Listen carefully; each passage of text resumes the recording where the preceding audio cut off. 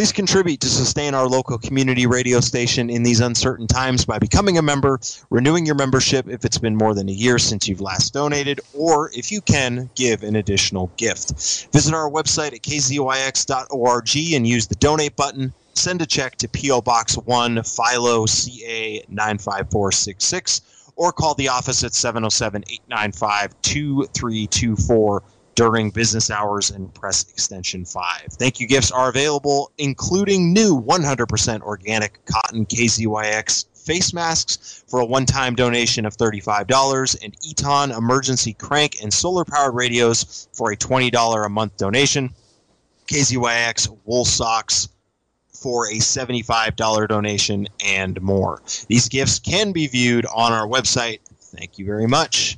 It's 7 o'clock on a Friday night. It's time for the Sports Phone.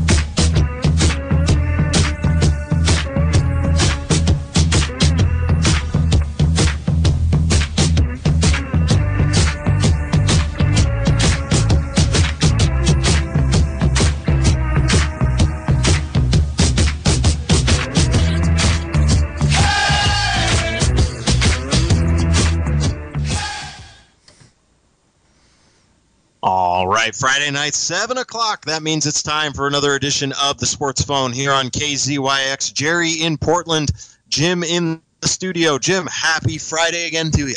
Oh, we're rolling here. It's not much change since last Friday. We're actually going through another a little weather report here for you Portland people that I hear have had the best weather in the world. We're going through another heat wave here. It's high 90s in Boonville and Philo, and mid 70s on the coast, and absolute red flags after getting some of the biggest fires under control. Absolutely, everyone's just waiting for the next one to break out. I don't know what to tell you. Yeah, it's been real cold up here in Oregon the last couple of days. We had some rain, then it got cold, and now I think it's settled into kind of fall weather up here, which is nice for sure. Welcome everybody to the Sports Phone here on another Friday night on KZYX. If you're new to the show, let me give you a quick rundown of things, and then we're going to take care of a few housekeeping items, and then we'll get the show rolling. So, big thing here with the Sports Phone, this is an open forum sports talk show. Jim and I are here. We want to listen to what you want to talk about that are going on, we want to listen to what you want to talk about that is going on in the world of sports, wherever it is, at any level. We want to talk about it. We want to hear about it. Questions, comments, thoughts, opinions, whatever it is. We love hearing you, the callers, drive the show and give us topics to go over and listen to. We've had some really interesting conversations over the last couple of weeks, so we look forward to getting the phones opened up and getting your calls rolling here in just a little bit.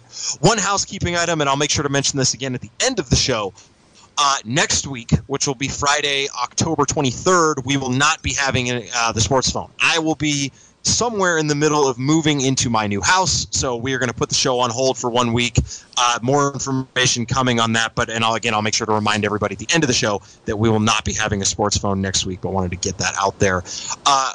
Unless there was anything else, Jim, I haven't been able to say this to you in a while, but we can turn it back to you because we have someone to talk to this week. Yeah, we decided to go back to a local guest, and the reason I picked this guest, the guest is Tim Anderson. He's regular on the Sports Phone. He's been a co-host. He's been a guest many a times.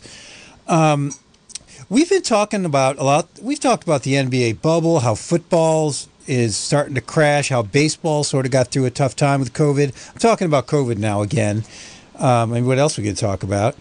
And how NBA was incredible, went through 92 days without a positive test. How football is struggling with it. I said that already.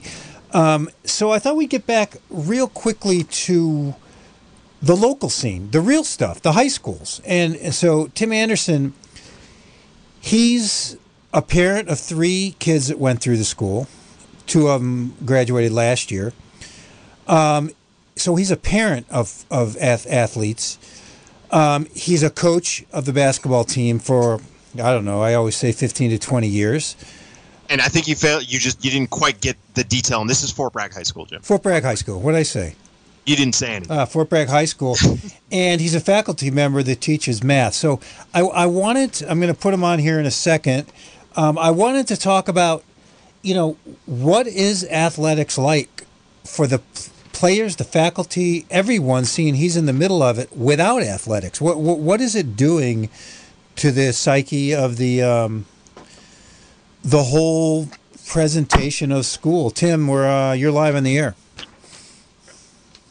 Hello, guys. Thank you for having me again, and thank you for your efforts to keep this rolling. It's something that I look forward to, and I know you guys don't think of it as a community service per se because you have so much fun with it, but know that we appreciate it as sports junkies out there on our little coast bubble. So, Tim, I don't remember a lot of the details because this year seems like it's going by so fast and yet so slow at the same time. I don't remember a lot of the details of kind of like what California high school sports was supposed to look like right now compared when they were talking about it in September and in August. So I guess kind of eliminating that part of it, kind of like what the plan was, what's your take on where things stand now? Just as a very broad starting point. Yeah, so there's been a couple minor changes. One, they've moved what used to be fall sports to the winter, and that season gets to start a week earlier. So that's now starting December 7th as opposed to the 15th.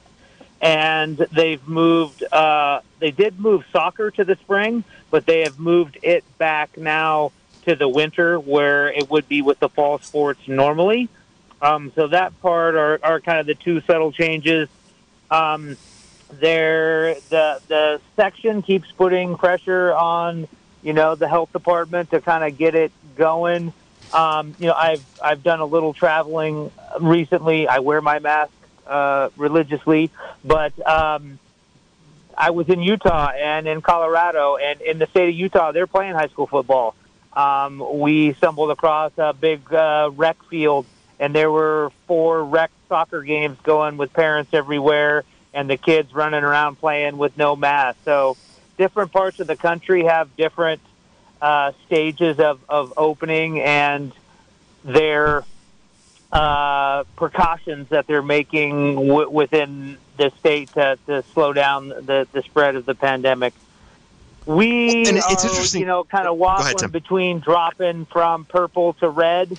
When we get to red, we can open schools, at least in some kind of hybrid model. And, even that is still 6 feet apart, everybody wearing masks. And, you have to be there for a month before that can happen. So to get to the point where we're going to be able to run around and guard somebody on a basketball court inside, I hate to be the half-empty guy because I'm generally not, but I don't know that that's going to happen in the immediate future. I keep hounding our principal to let us in, and he's a hoop junkie too. We've been playing together for 20 years, twice a week in the morning, and we're jonesing to play as much as anybody else is. And we're not doing it. We're holding tough, and the kids are too. I think there's a little bit of this kind of new norm. Our kids are awfully resilient, and not to say they don't miss sports, but they're adjusting, and they have kind of figured it out. I think we took a poll the other day of kids at the high school to see who would come back in this kind of hybrid model, and it was about 60-40. People don't like change, and now they're used to this, and to go to change to something different, I don't know where we'll be, but I thought we were going back and after spring break in April, for goodness sakes. That's right. Go ahead, Tim. It's funny, Tim. You mentioned something that I hadn't thought about a whole lot. That idea of the California high school kind of organizations starting to feel the pressure of needing to get sports going. When you look at Utah's playing football, I'm pretty sure Arizona's just going with it. They're just playing high school sports in the fall. And you do start thinking about it from that perspective. And I hadn't, where these kids are trying to get recruited. They're trying to go to college. It can hurt the high schools to a certain extent. And so I hadn't thought about it from that element where there is pressure getting put on everybody from some angles to say, hey, Utah's playing football. Why aren't we playing football? I hadn't thought about that at all until you mentioned that. What the heck is? Yeah, well, I mean, I'm putting pressure on people so I can get in the gym and play and get the kids in there and run around. It's on all levels. What is the theory of are these teams, Jer? I'm asking you and Tim. I don't quite get it. We know the strength of the contagion here, how contagious it is. What is the theory with we should just go play football for high school kids? That we're just going to be as careful as we can, but we don't really care. Football is more important. I mean, what is the whole theory? I mean, I can't imagine you telling a kid he has to be 6 feet apart and he has to wear a mask, even in the hybrid model coming back, the hybrid model. And then saying, "Okay, but you can go down and play football." I know. I just don't see exactly. I mean, is it? I'm with you, as where I don't see us with the ability in California with the precautions that people feel are important to procure, that we're going to be able to play. There's going to have to be.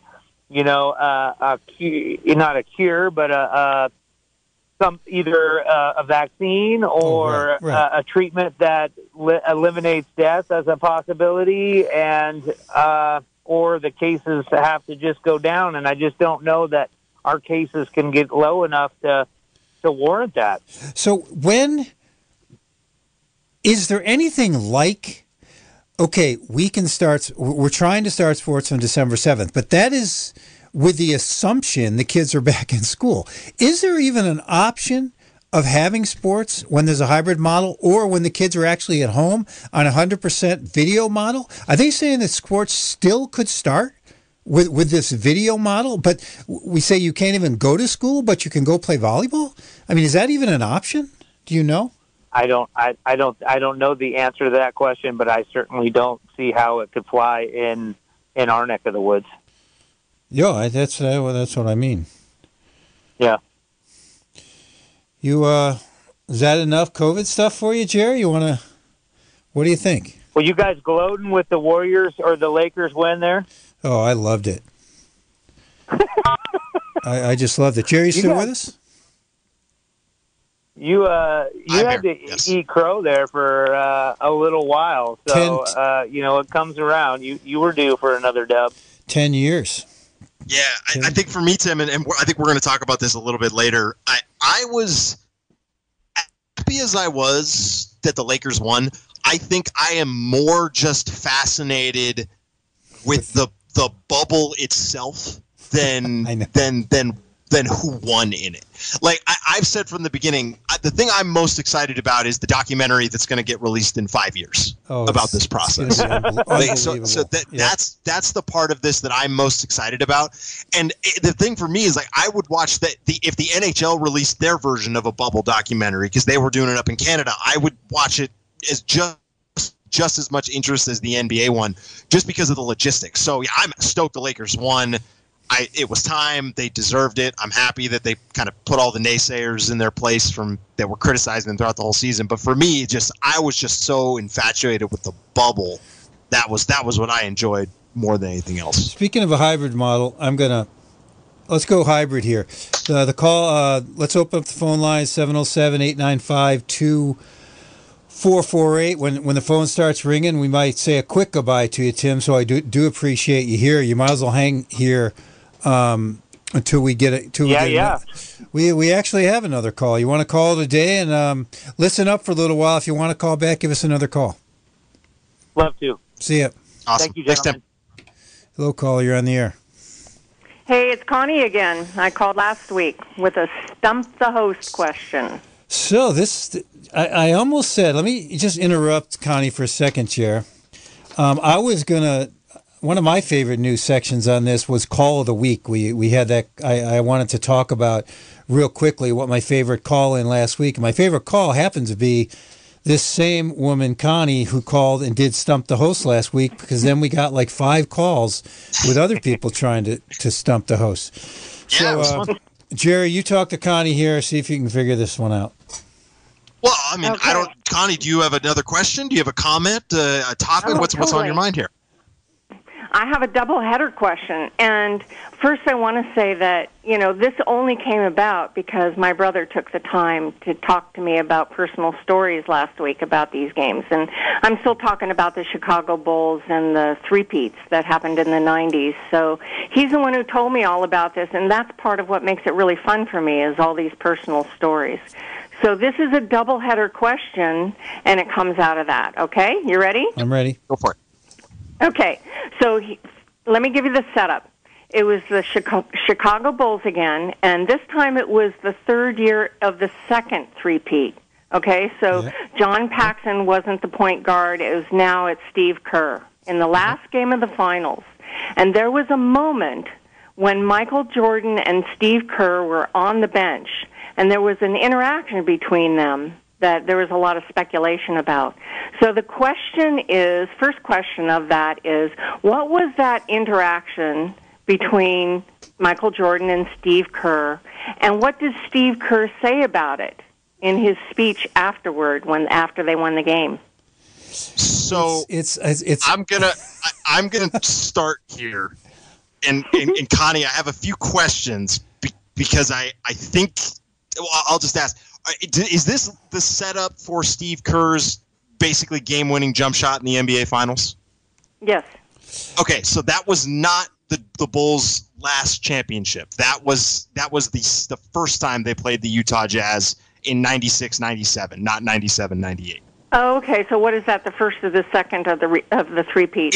It's the second of the three-peat, the first time they played the Utah Jazz. I wonder if Okay. I remember. What I'm wondering is, I have a famous interaction in a huddle that I think, Jer, that you and I have talked about. Is it the same thing we're talking about here?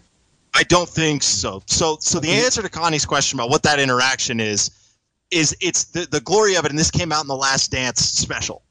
What they were doing the special about the Bulls was that Kerr was having this kind of conversation with Jordan about, hey, if you do this, I'll be in the corner, I'll be spotting up, I'll be ready to shoot, and all this stuff. Jordan notices that the cameras are on during that moment, and they're filming like as part of the documentary, and Kerr has no idea this interaction is being recorded and doesn't find out until after the fact, like after the game, after he hit the shot, that he's on camera just like being this super serious kind of conversation with Jordan about, if he drives, I'll be ready to shoot kind of thing. And so if it was just the kind of the reaction of Kerr of kind of like finding out after the fact this was all recorded and Jordan knew it and Kerr didn't. Is that Yeah, what I you were think that going was with? part of 'Cause it. I have another quick story here about a Jordan Kerr interaction. Let me tell mine, and then see, Connie, if either one of these are what you're talking about. Okay. I believe, and I don't know which game it was. There was a game when Kerr made a big shot. I don't even know which interaction, but I know it was Kerr that made the big shot. And there was a timeout, and the game was on the line. Kerr had either just tied it up or got it into overtime or whatever it was. I don't know the details of that part, but he had just made a huge shot because he was open, because everyone was guarding Jordan. That's the setup of my story. They get in the huddle, and Kerr says to Phil Jackson, what about that same kind of thing? Is everyone attacks Jordan, I'm open here, you're open there, he kicks it out, we win the game. And Phil Jackson basically said, I don't think we'll do that again. Give the ball to Michael and get the hell out of the way. That's the story I heard. What do you have? Nope, that's not it. Nope, Jerry was more on the ball on that one. So, Jerry, do you have more to say about that one? No, that would be my answer to that question. So if that is but the question. the second half of the question was, what did Steve Kerr say about that in his speech after they won the game? Oh, I don't know what he said after the game. No, I don't have any. That doesn't go back that far. So let's hear my memories. Let's hear the whole thing. Phones are ringing here. Okay, go ahead. So the speculation was that Michael Jordan kind of saw that the cameras were on him, and so he said to Steve, I don't do so well under pressure. They're going to be all over me, and I think I'm going to get the ball to you, and I'm counting on you to take the shot. So in the final, and that's what happened. The ball went to Steve Kerr, and he made the shot, and they won the game. So in the speech that Steve Kerr made about it was that, this is what Michael Jordan said to me. And the fun part about the speech was he said, and once again, I had to bail out Michael Jordan. So that was his. That's a great story. That's another version of Stump the Host. I'm not sure. Jerry, I seen you watch every minute of every one of those documentaries. So if people keep going with the Chicago Bulls, I don't think you're going to get stumped completely. I think I'll be close. More times than not. Connie, thanks a lot for the call. Thank you. Yeah. Good night. So there's Stump the Host. Jared, last week people started calling us. One of my favorite ones was who in Mendocino High School made it to the professional levels. That was an interesting one. That was a fun one to speculate on. Absolutely. 707-895-2448. Feel free to call. Feel free to try to call and Stump the Host. Start a topic. We just had Tim Anderson. He talked about what's going on in high school sports, and I almost got the feeling from him that they pretty much said it's not happening here. That's what it's happened in some places. I mean, there's videos out there. I think there was a high school game on ESPN, a high school football game not too long ago, somewhere in, I can't remember where. I think it was either like Georgia or Texas or something like that. But yeah, they're definitely playing some places. I think it's just been state by state. Different places are prioritizing it and going about it differently depending on the rules that the state has put into place. 707-895-2448. As Jim said, give us a ring if you want to talk about sports. Lines are open. Whatever you want to talk about, we want to hear about it. Jim, we got to go ahead. Do you want to stick with COVID and football? Or do you want to start another topic? I mean, there's not a lot to talk about with COVID and football other than more teams have had to shut down facilities, and at the pro level, at the college level, there were some games that got canceled. It's nothing new, it's just more of the same. And so I think the conversation would be very similar to what we had last week, where it's just there's going to be a tipping point where just the way football has to be scheduled, where you can't reschedule games. So I think the next big thing to look for in fall football that's going on right now at the high school or at the pro and college level is when games get canceled, not when games get postponed. And that's the next big story. Because they run out of time because of TV schedules and that kind of thing? Right. Just because you can't, are we going to see football get scheduled into January? Into February? If you have to, because you can only play one game a week. Well, we just had the basketball finals, in October instead of in June, so right, but that's in a bubble. That was in a controlled environment. So, do you know are these? I'm still flabbergasted with the idea of high school football. Are they having breakouts and just saying, "Well, we don't care," or because they don't even have the money to do the kind of testing the pros are doing? Are they just not even testing? What are they doing? I mean, let's be honest. Big high schools or very well-funded private high schools can get the funding to run pretty regular testing on a high school football team. I understand it, but let's be realistic. Like you said, you said high schools don't have the money to test. That's just not true in some cases. Right. When you talk about top level high school private high schools that are the prep for college type high schools. But my point, if the pros are doing the best they can with billions of dollars, I don't care if these are private or public schools. Are they not having breakouts in high school football? I don't know. I haven't kept track of it enough, and I don't think it's national news enough to have that information for like what's going on in some other state. I would say they're doing the best they can to follow whatever rules are in place, and they're just playing. But I don't know. I see. That's a good question. I don't know the answer to it, just because, like I said, I don't think that level of sports is going to make national news unless something totally catastrophic was to happen. Huh. All right. So detail wise, what's the latest team to shut down? The Atlanta Falcons shut down practice in their facility a couple days ago. I don't know what's going on with them this week. I think they're going to play. I can't remember though. I haven't kept track of a lot of the details because I'm waiting for that next wave in terms of a story when it's not, games are getting postponed, games are getting canceled. One of the more interesting stories, and jump on me here if we already told it. I know it was on our list to talk about last week, because it was a really interesting story. Interrupt me if you want, 895-2448. But whatever happened to the Florida situation? Oh, that was this week. The Gators? Yeah, that wasn't last week. The situation where the coach went national. We talked about that earlier this week.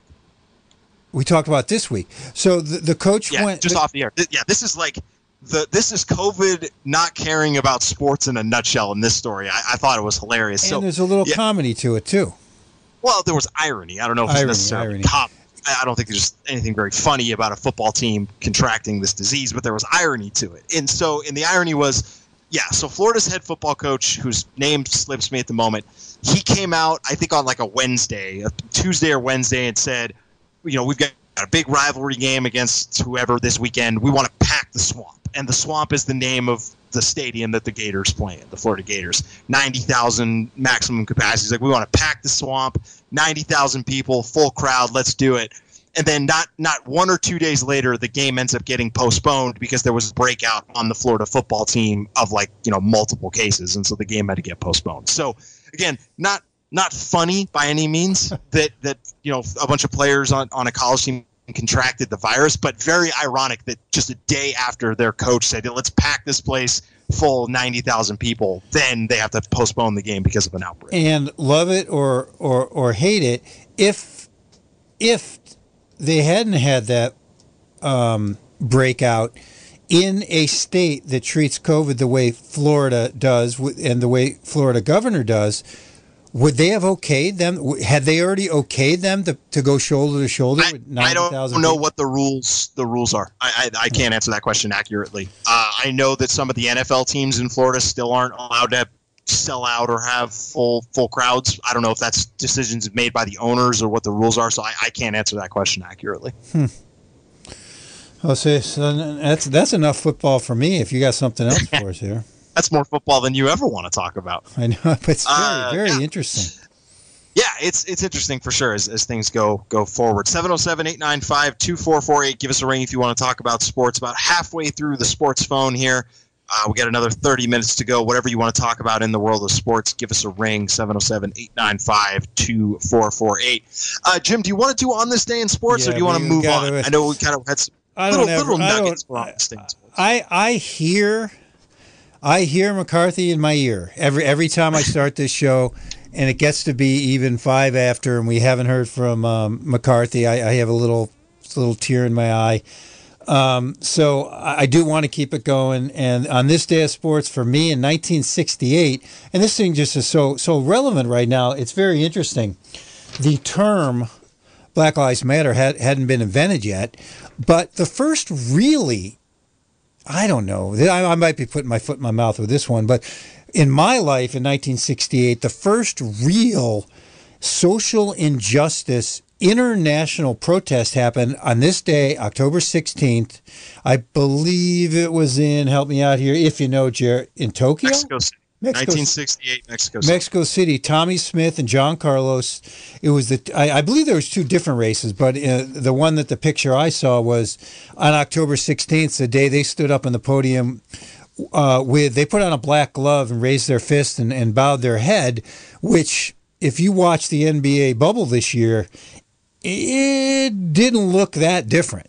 And that is before the term Black Lives Matter ever, but it was done for, and they said it then, and they're saying it now, for social injustice against African Americans is what this one said. So, talking about it then, it seemed to, in some communities, sustain, but in this one, this is a very iconic photo too. Like it was funny when I saw this, I couldn't place the year, but I immediately recognized the photo. Like I couldn't tell you who's in it if I hadn't had like the little caption on the photo. But this is something that I think is very recognizable in the world of sports, and especially in the Olympics too. So you just as a sports fan, then fill me in here. You were born in 91, and this was in 68. Well, let me ask you this, Jer. Had the bubble not happened, or Black Lives Matter not taken on an international statement, which was very heavily fueled by the NBA players, would you have known about this at all? Did you know about it before? I couldn't have told you when it was, who did it, or any context to it, but I could tell you I recognized the photo. Huh. Oh, it was a big deal. Yeah. Like I said, this is a super, super iconic photo that was taken. Mine is also an Olympic one. This is, I think, just hilarious to me, and I wish I had done more research about it, but it was fascinating. So in 1964, the 100-meter dash for the women in the final, this was in Tokyo, the American sprinter Wyoma Tyus won the race with an 11.4 second run. She beat her teammate Edith McGuire by 0.2 seconds, who finished at 11.6 seconds. But then Iwa Klobukowska, I think I got that right, from Poland, she also finished with a time of 11.2 seconds. So you had first place at 11.4, and then you had two people with 11.6 behind her. And I didn't look up why they came to this conclusion, but McGuire, who was the American, received the silver medal, and the runner from Poland received the bronze medal. And I'm just curious how that determination got made, because it says they finished it with the same time. So I would just love to know the logic of, I mean, I guess you have to give a silver and a bronze. You can't give two silvers. But I would just love to know how that determination got made if they indeed did finish with the same time. I don't know if that is the case. I think they've had ties for silvers, bronze, and gold before. Correct me if I'm wrong. But do both people get bronze medal, like silver medals then? I think there's times. Are they giving away two? Is that something they're prepared for, to give away two silver medals? I think so. I actually think that's the case. But in this case, they didn't do that, and they had the same time. So, I mean, you're the research guy. Did you look at this any further to try? No, I didn't. I think I'm going to keep it that way. I'm going to keep the curiosity about this. Maybe I'll look it up at some point. But yeah, I just find it really interesting that if they did indeed both finish with the exact same time, and it wasn't like one of them finished, a thousandth of a second before the other one, and they just don't mention it in this little nugget of information here. But it's fascinating. Yeah, it's absolutely fascinating. They indeed did finish the same time. 707-895-2448. Give us a ring if you want to talk about sports.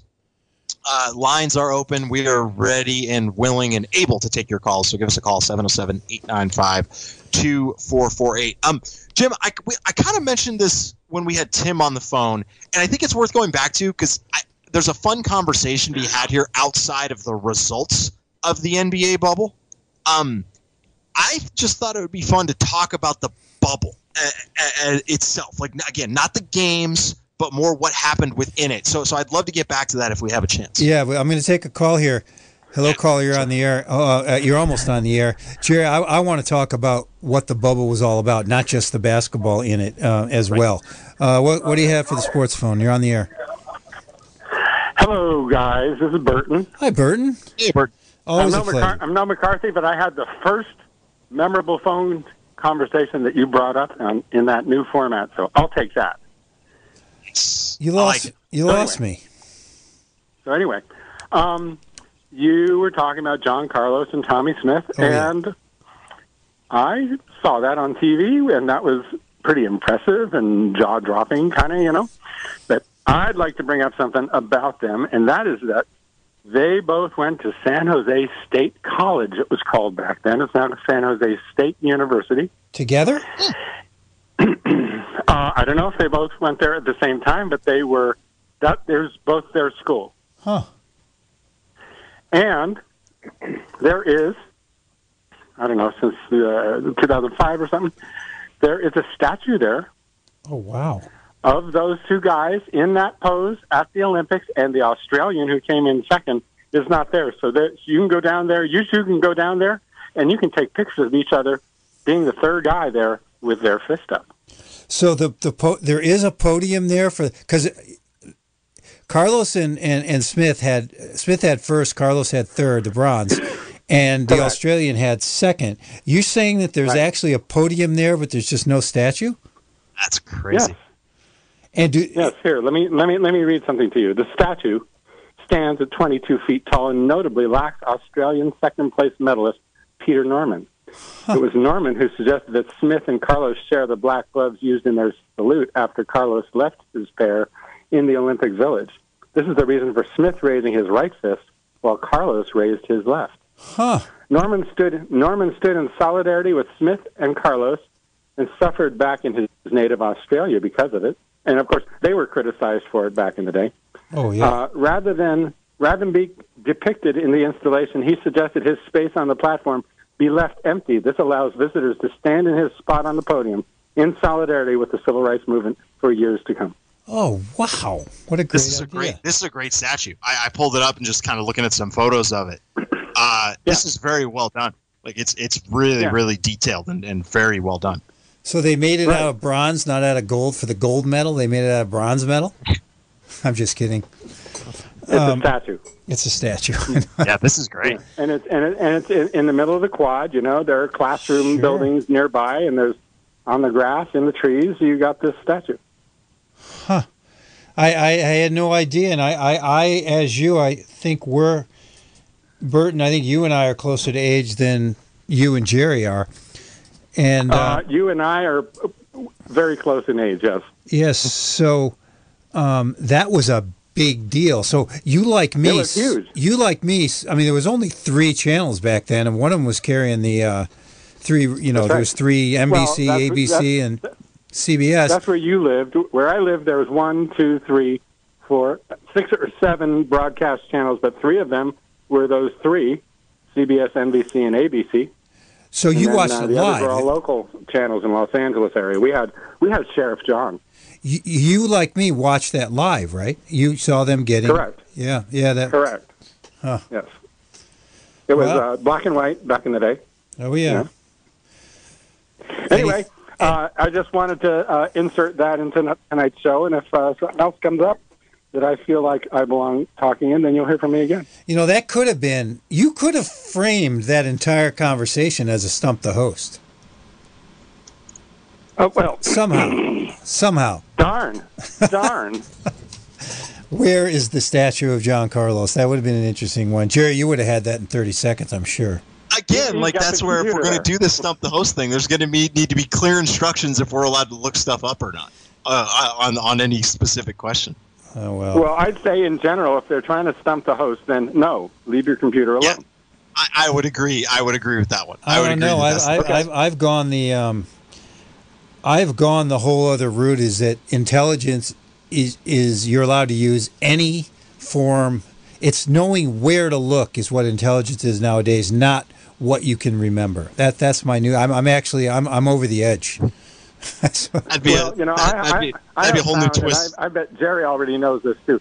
But I have found that, let's see, when I was going into college, so this was in 1972, I took a class during the summer before starting college, and back then we didn't have computers really, but there was none. We did have some kind of access, and so at some point, either then or sometime more recently, I did get some kind of clue as to how to do research when it came to stuff like this. And it's just a matter of putting as many key words with commas between them, and odds are really good. It'll come up on the first page of Google.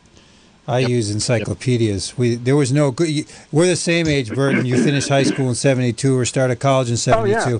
There was no. There was absolutely no search engines that year. I think there weren't. You're right, but I did take a class at some point in the not too distant future from then that it was just like, here's how you do it, and this is how you get your thing. But back then, it was encyclopedias, and then each year a new book came out to supplement what they didn't add, because they needed to add because last year happened. Anyway. Thanks a lot, Burton. I'll let you go to the next call. See you. Thanks, Burton. Wow. So that was quite a call for Stump. Right out of Stump. It wasn't a quiz. It was just I mean quite a call for. I meant to say for this day in sports.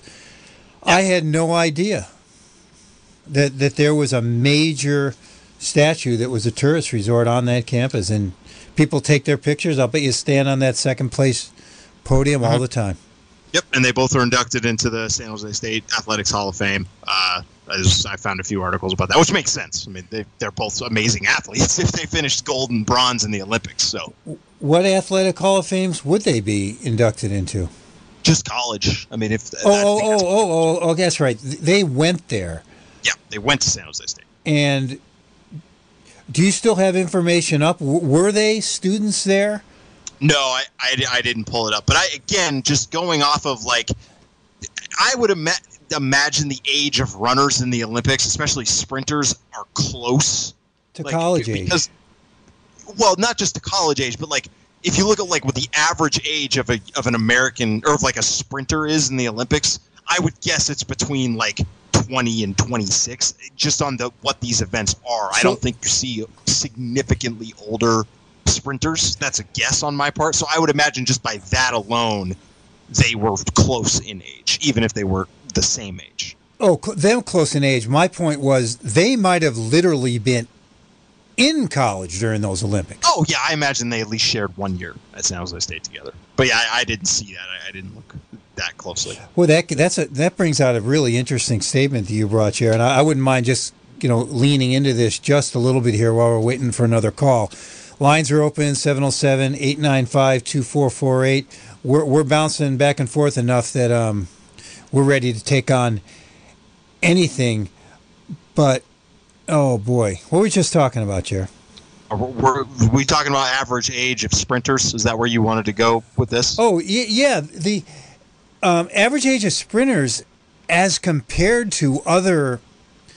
I mean... There is an average age of a pro tennis player, but there's outliers. Federer's in rehab, but he's going to make somewhat of a comeback, and he's going to be 35 or 36. And Kareem Abdul-Jabbar, there is some age averages in the NBA, but there's some outliers. He made it to 43. Kobe made it to 39. I think Brady is over 40 now in football. Tom Brady, right? 42. So there's some outliers, but I'll bet you there's never been an outlier as an Olympic gold or silver medal winner that's not of the age you mentioned. That's an interesting. So this is from 2016, so it's a little bit old, but it's still, I think, going to be relatively accurate. So early on, the average age for track and field athletes in the Olympics was 22 to 23 years old. Right. That has gone up going back to 2012, the 2012 Olympics, so 2 Olympics ago. It was an average of 26.5. So wait a minute. So it went up from early Olympics to the 2012 Olympics by about 3 to 3.5 years. But I don't think you're going to see it get any higher than that. I see that jump, if the average being 22 going up to 26, just as technology and kind of body maintaining and those types of things have improved, but I don't think you're ever going to see another spike till we get to You're talking about now the stat you're giving is Olympic track and field athletes average. The average age for track and field athletes. So I'm guessing stuff like the 2 mile might get up into the 30s, which could raise that average a little bit. Average just for. I couldn't imagine any 30-year-old on the planet keeping up with a world-class Olympic sprinter at another age. And boy, I'm putting my foot in my mouth here enough. I'm taking a call. Hello, caller. You're on the air. Hello, gentlemen. Hi, Good Vince. evening. Boy, we needed you right there. You're a track and field guy. Yeah, I was calling to say that the two oldest, one female, one male, American athletes that have medaled in the Olympics was 35-year-old Jackie Joyner Kersee in the 96 Olympics, and 36-year-old Carl Lewis. In sprinting events? In sprinting, yep. So, you've got a small window as a sprinter or even a distance runner to really become a medalist. You've got maybe 3 Olympics, and your first one better be when you're like 18. So, Michael Phelps might have been in his upper 20s. I think if you start hitting 27, 28, 29, you're an old, you're an older athlete when it comes to swimming or track and field. Sports like that. I am totally wrong then, Jer, because everyone you just mentioned was a sprinter, right? Carl Lewis, Joyner, Jackie Joyner, and multiple events like Carl Lewis, sprinter, relay person, long jumper. Jackie Joyner Kersee, same thing, sprinter, relay, long jumper. So they did multiple events. They weren't just a one-trick pony. They were actually involved in, all over the track, area. They were doing different stuff throughout the event. I take it all back. I stand corrected. And I think you're seeing more and more of those outliers. Especially in the NFL with the way they protect quarterbacks these days. You've got more Drew Brees, Tom Brady types that'll play into their upper 30s, early 40s, and I think even NBA players. You look at LeBron; he might as well be in his 40s. Playing since he was 18.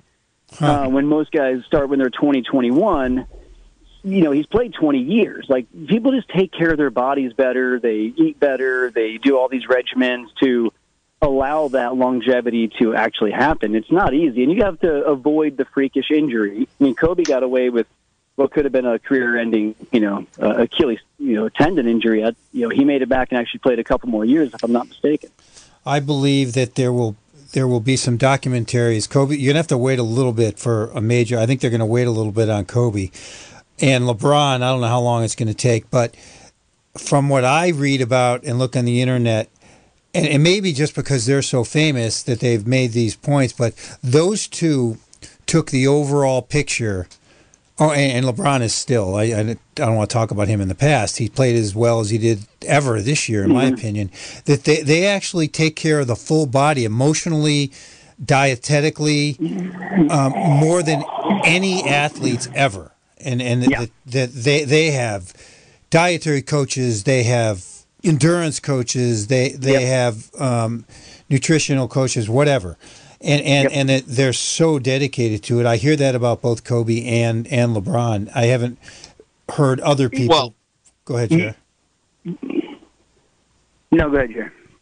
Well, I was just going to say, if you want to talk about the diet side of things, like, this is how, kind of, not crazy, but this is where it's gotten to. Tom Brady sells his diet plan, where kind of like a Blue Apron or like one of those other food delivery like meal plan services. You can sign up to be on Tom Brady's diet, and they deliver pre-made, not pre-made meals, but they will give you everything to cook the meals that are in Tom Brady's diets. Yeah. Like, it's the diet part of it is crazy. It's really interesting. I've looked into that a little bit at one point when I was trying to figure out how I wanted to eat living by myself and the whatnot. But yeah, you can sign up to eat the same meal that Tom Brady, who's a 42-year-old quarterback in the NFL, on the same day. Like, how specific is it? I don't know if it's that. No, it's nothing like that, Jim. It's basically like, so Brady has kind of put together this list of the meals he eats that his cooks are making for him, and then you can sign up for those same meals, and then they are sent to you, I believe, on a monthly or weekly basis. I may be prejudiced against the commercialization of that, but I'm gonna, maybe you love it when I go out on limbs, Jared, because you correct me so often. But I'm gonna say that doesn't even compare with I'm reading about LeBron and Kobe with what I'm talking about with diets and conditioning. And I don't know, I might be wrong, but I don't really understand the point you're making here. I've never you're saying.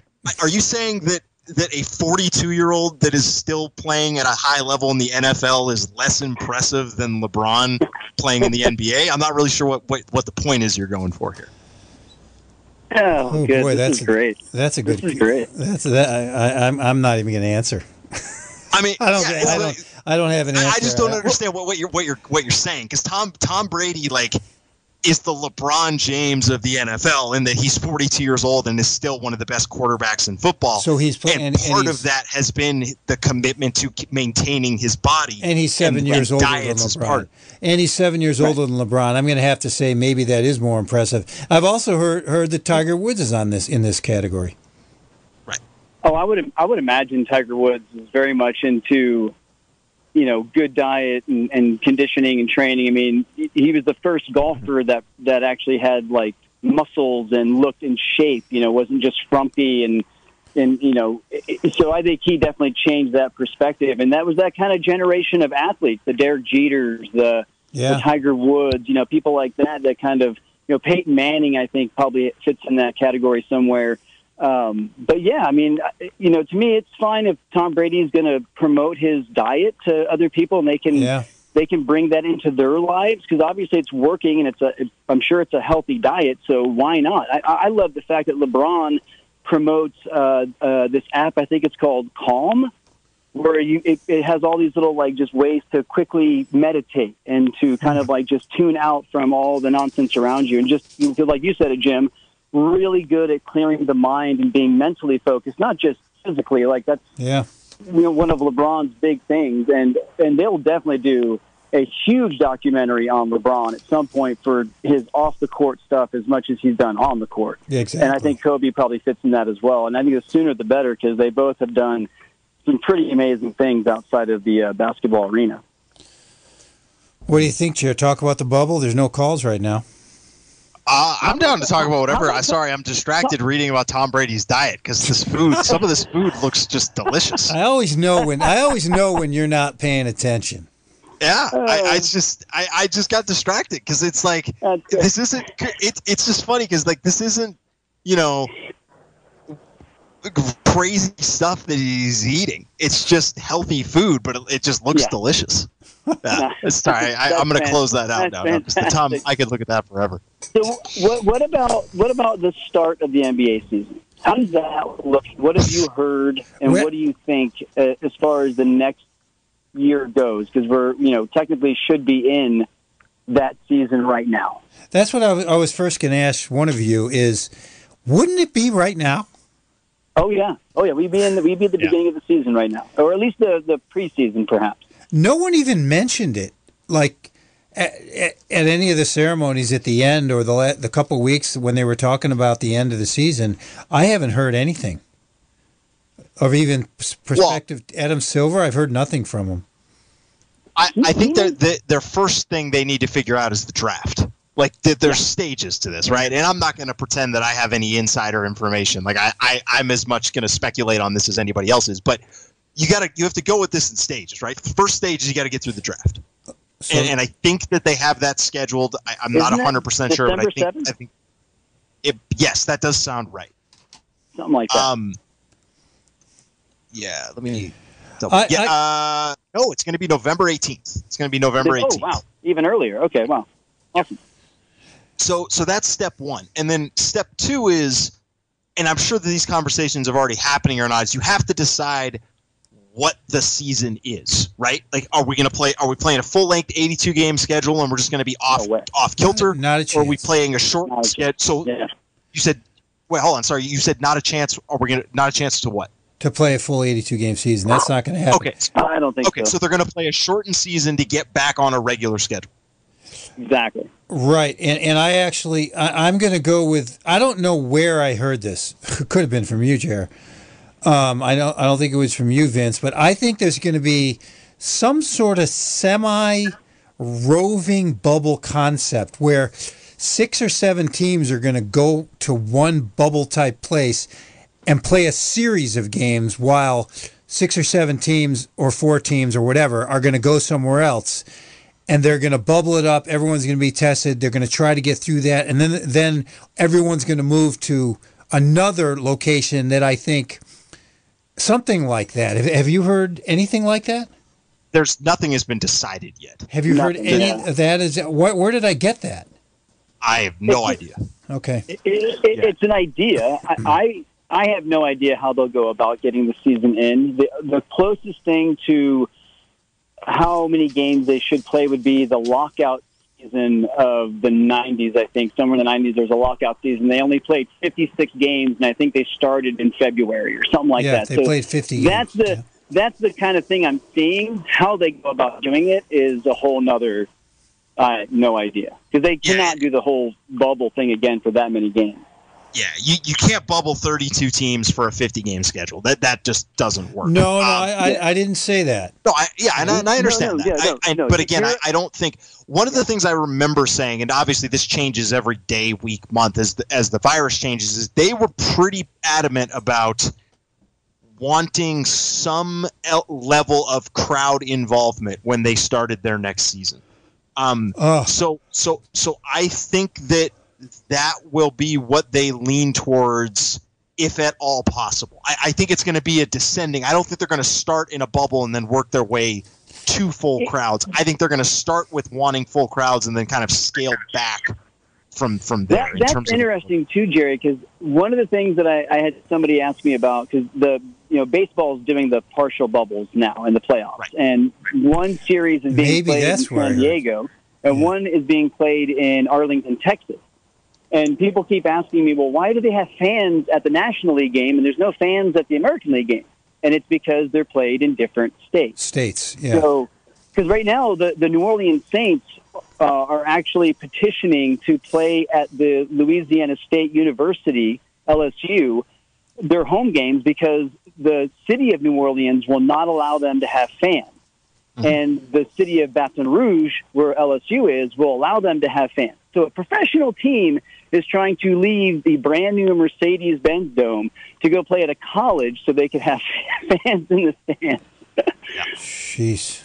And I tell you, Jerry, I love the fact that I don't love the fact that the whole Florida team and people got COVID and all that stuff, but it's just funny to me when Dan Mullen was like, we want 90,000 people in the stands, and they can't even play the game now. Yeah. It's like let's be a little bit, smart about this, for the love of goodness. Did you hear the beginning of our beginning of our show today with Tim Anderson? I missed it. I could have the same argument. I could have the same argument. Vince, we got to go. We have 1 minute left, and we got some business to take care of because we're not going to. Oh, and just remember, Vince, take next Friday off. We're not going to be on the air. Enjoy moving in the house, Jerry. Thanks, Vince. All right, so as Jim mentioned, we are going to wrap things up on the phones at least a little bit early here. So again, as Jim just mentioned, little housekeeping. There will not be a sports phone next week, so the next edition of the sports phone will be October 30th, I believe. But that's the one little announcement we had. Jim, did you have anything to add to that? Well, I just thought it'd be a good time to take a general stab at each of us, 20 seconds. I'm really enjoying this sports phone. It's taken it to another level the last, not last week or this week or 2 weeks ago, but in the last 3 months, it's become what I've always wanted it to be, a real conversation about sports and at all levels. So, geez. No, it's good. I think that's a good way to leave it. So again, no sports phone next week. We'll be back in 2 weeks. And with that, thanks for everyone that called, and I think we're going to call it a night.